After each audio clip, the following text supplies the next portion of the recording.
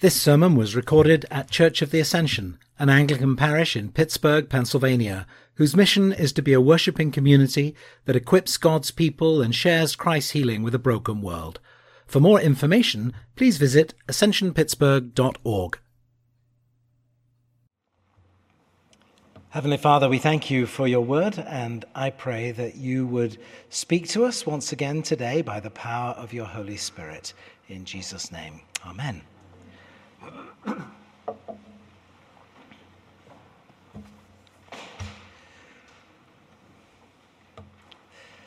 A few weeks ago, I was in the new catacombs for coffee hour between the services.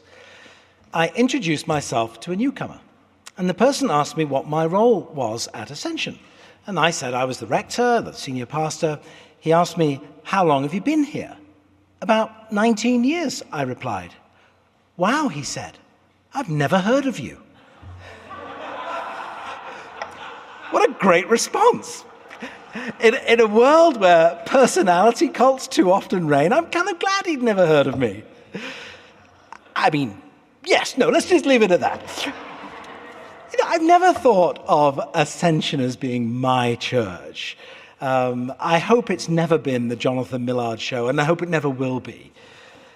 That said, I do think it's possible for us to become overly attached to a particular denomination or church or Christian leader who may have been used by God to help us come to faith or grow in our faith. If that leads to taking sides or arguments around any particular leader, that's not a good thing. Sadly, the church has been plagued with divisions and disagreements from the very beginning. Listen to what St. Paul says in that reading we heard from 1 Corinthians. "I appeal to you, brothers and sisters, by the name of our Lord Jesus Christ, that all of you be united in the same mind and the same purpose." And he needed to write that because this young church in Corinth was not united and had different factions in it. If we think there will be a day when we will all agree about everything as Christians, we are surely fooling ourselves. The problem is that the church is made up of people like me and like you, people who are sometimes highly opinionated, people who are at many different stages of Christian understanding and maturity, and people who make mistakes or hurt each other or simply mess up. So until Jesus comes again, we're going to have to live with some imperfection. Well, this morning, I want to take a closer look at this passage from 1 Corinthians to understand what the issues causing division at Corinth were all about and what we might learn from them. Clearly, there were some, whether they were personality cults, they were people being held up as being their heroes, the ones they would follow. And Paul makes reference to 4 different factions. First, there was the "I belong to Paul" party. For many, Paul was the one who had brought them to faith, and they were forever grateful and loyal, even to a fault. And sadly, many a church congregation has experienced this kind of factionalism. So when there's a change in leadership, there may be some who will always be wanting to go back to the good old days when the previous leader was present. That happened here among some in our congregation when I arrived. The problem was, I wasn't the previous rector. For a couple of years, I wondered whether I would make it. I thought perhaps I would go straight from being the new rector to the old rector. Thankfully, for better or worse, I can say that I did make it to being simply the rector, whom some people have never heard of.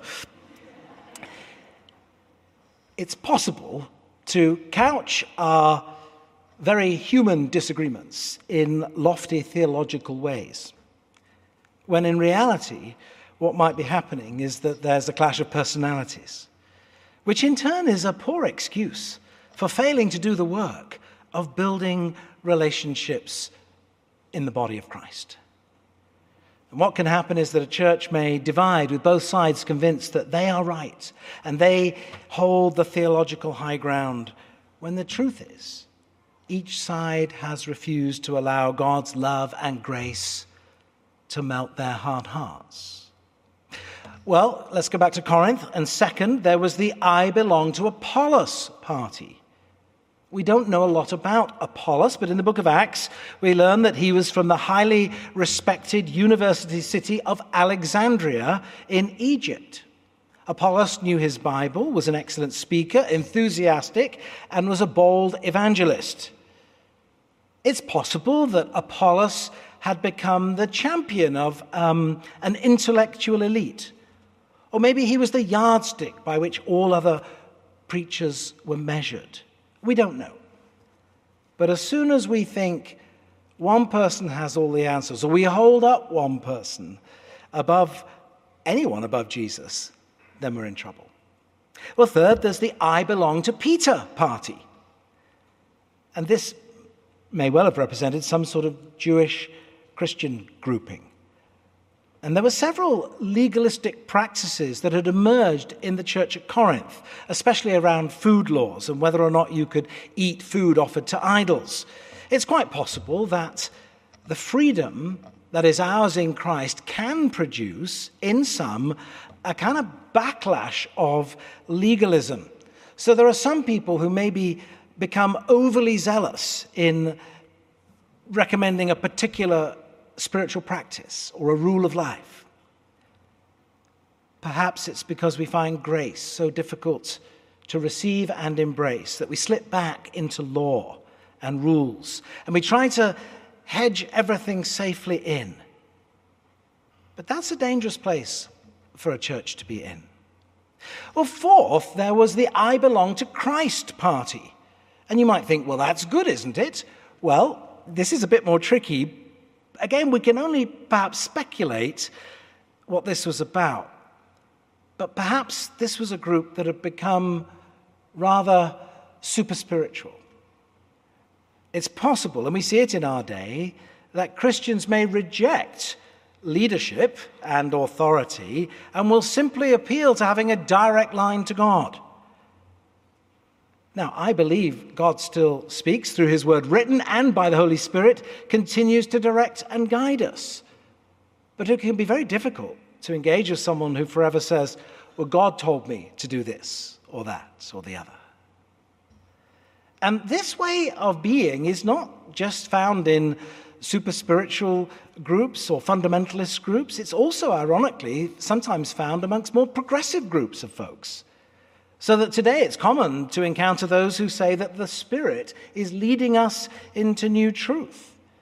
And there's a desire to use experience as the new yardstick for discerning what is right. Well, taken together, these divisions at Corinth were serious enough for Paul to write about it, to challenge them. He didn't say, oh, why don't you all just get along? No, he appealed for a particular kind of unity, a unity of mind and a unity of purpose. This unity is based on the person and work of Jesus. What we believe about who Jesus is and what Jesus has done is what in the end will divide us or unite us. The notion that Jesus is merely another prophet among many, a good example, a religious hero, a way to God, but not the way, cannot sit side by side with the biblical account of Jesus as the one who alone is the way, the truth, and the life. And the call that we find in the scriptures to each person to follow Jesus. If Jesus died on the cross only as a great martyr or moral example, but he never actually rose from the grave, then there is no power in the gospel. Yet the truth we proclaim is that Jesus died for a particular purpose, to secure salvation for a lost and dying world. And this truth is proved by his resurrection, demonstrating his victory over the power of sin and death and hell. At the heart of the matter for the church in Corinth, there was a clash of worldviews. On the one hand, there was the good news of the gospel, and on the other, there was a worldly wisdom, apparently not much has changed in 2,000 years. We see similar clashes of views in our country, in our city. There's no shortage of worldly wisdom for us, surrounded as we are by the great universities, medical school and law schools in Pittsburgh. And yet, for all that is so good and wise and helpful in these places of learning, worldly wisdom alone is not enough when it comes to facing life's ultimate questions and our deepest needs. The specific divisions in our church and culture may be different from those found in the first century Corinth, but the underlying causes of those divisions are not so different. Within the church now, we don't have disagreements about eating meat offered to idols, but we do have disagreements about other things. And within the culture, there are very real differences and disagreements, irreconcilable differences and disagreements between the world and the church. How we face disagreements about what the Bible teaches and how we're to live in the light of these teachings presents us with a challenge and a temptation. The challenge is how to engage appropriately with the divisions in the church and the world. The temptation can be to rely merely on skillful arguments to make our case. It's certainly a temptation for me, as one who likes to be right. But the older I get, the more I am reminded that I don't always have to defend my viewpoint or make the case, or worse, argue someone else into a corner to prove just how right I am. Often, I will do much better to listen more than I talk, to seek to understand rather than explain, and demonstrate more compassion than conviction. And perhaps hardest of all, practice not having the last word. The prayer of St. Francis comes to mind, that as followers of Jesus, we may be instruments of his peace. Now, this does not mean that we discard biblical truth. Far from it.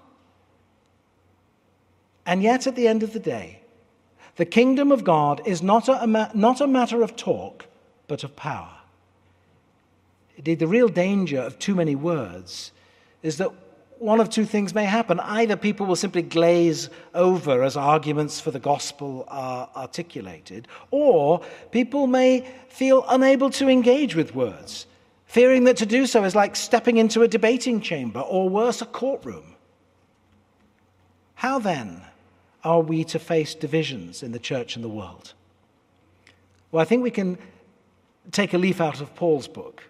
Notice how our portion of his letter in 1 Corinthians concludes in verse 17. For Christ did not send me to proclaim the gospel with eloquent wisdom. Instead of eloquent wisdom, Paul pleads something else, something which to many will have seemed sheer foolishness. He pleads the cross of Christ. And so what we discover is that the heart of the matter is not the most convincing arguments, but a cross. And the cross, that dreadful and barbaric instrument of torture and death, has a power of its own. Sadly, to those who are perishing, Paul tells us, it is sheer foolishness. But to those who are being saved, it is the power of God. We have a choice. Either we can put our trust in the world's wisdom, or we can depend upon the power of the cross. But what does that mean? What does it mean to put our trust in the power of the cross? Well, I think it means in part, instead of relying on our own wisdom and our own strength, we can admit that we are not the autonomous, invincible individuals we might think we are, or that the world may tell us we are. Putting our trust in the power of the cross means saying that we need help. It is only when we come to the end of ourselves, to the end of our intellects, our cleverness, our schemes, and our strivings, that we are able to come to the foot of the cross. I never cease to be amazed, sometimes as I look at myself or as I listen to other people's stories, at just how foolish we can be as we go to such lengths to avoid facing this truth. How often we fall into the false wisdom of trying harder, working harder, running harder, hiding harder, avoiding harder. It's so sad. It's pitiful. For there's no lasting power in our own worldly wisdom and schemes and self-help programs. Only through the cross and the resurrection power of God that ensured that the cross was not the end, do we encounter the real power of God. Resurrection power that is able to save us, heal us, and restore us. When you kneel at the foot of the cross, you will find that it is a very level place on which to kneel. Be you wealthy and powerful or poor and powerless, all have sinned and fall short of the glory of God. None of us can save ourselves. We are made in God's image, not our own image. You must choose either earthly wisdom or the power of the cross, which brings real peace. The good news of the cross is good news for all. Jesus didn't just die for Christians. He died for the world. He died for the Hindu, the Muslim, the Jew, the atheist, and today's growing number of nones, those who claim no religious affiliation. He died for each and every one of us here today. You have a choice: eloquent wisdom or the power of the cross. When you stand before God, as one day you will you plead your theological credentials, the books you've read, your service to others, your sound faith, and your good works? Or will you trust only in the power of the cross and in Jesus, who gave his life for you? You have a choice: worldly wisdom or the love and grace and mercy of God in Christ. It is at the foot of the cross that we find mercy, healing, love, and forgiveness. Those things that divide us won't ultimately be won or lost by whomever has the best arguments or the greatest words of wisdom, but only as we submit to the power of the cross.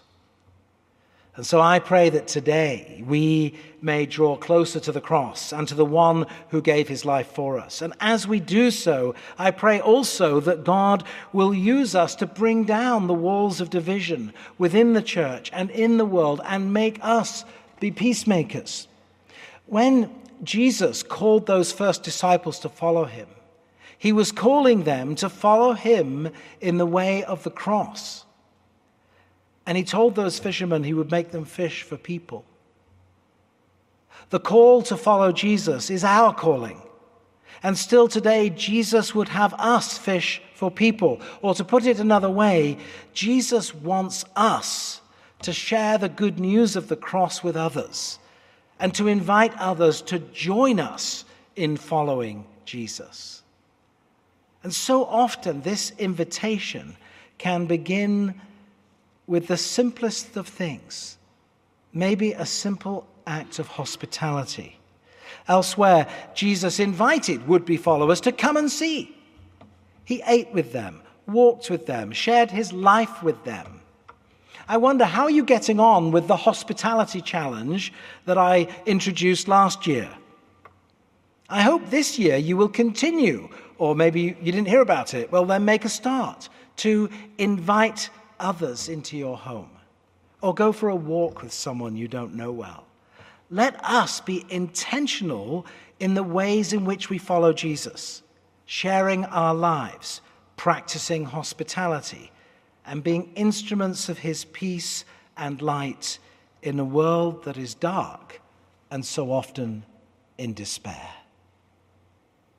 Well, I want to close by praying that prayer of St. Francis that I mentioned a moment ago. And I invite you to pray this with me, if you're willing, in the quietness of your own hearts. So let's take a moment and pause and then pray.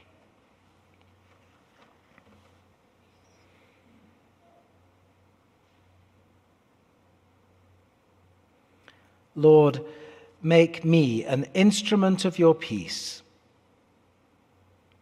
Where there is hatred, let me sow love.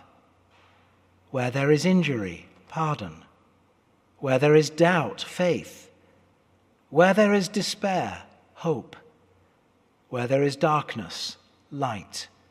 Where there is sadness, joy.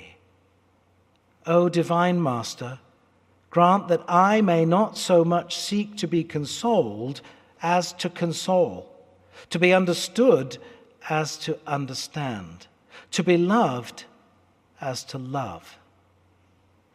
For it is in giving that we receive, it is in pardoning that we are pardoned, and it is in dying that we are born to eternal life. Amen.